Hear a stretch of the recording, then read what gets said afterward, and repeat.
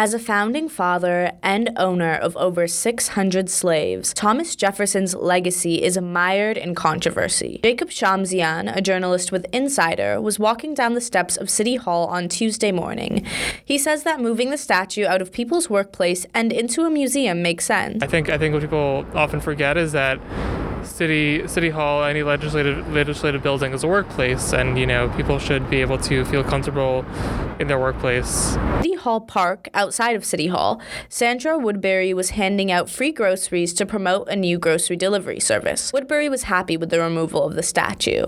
I'm sorry, whether the past or not, he needs to be removed, because a lot of people didn't know what was going on back in the days, but we know what's going on and we know all about slaves, so he needs to be removed. Although she is happy that the statue is being removed, Woodbury is not happy with the decision to move the statue to the Historical Society. Move it from City Hall, but it's still bad for them to put it in a museum. Why should they put somebody that had slaves in a museum, or even to be up in anybody's presence?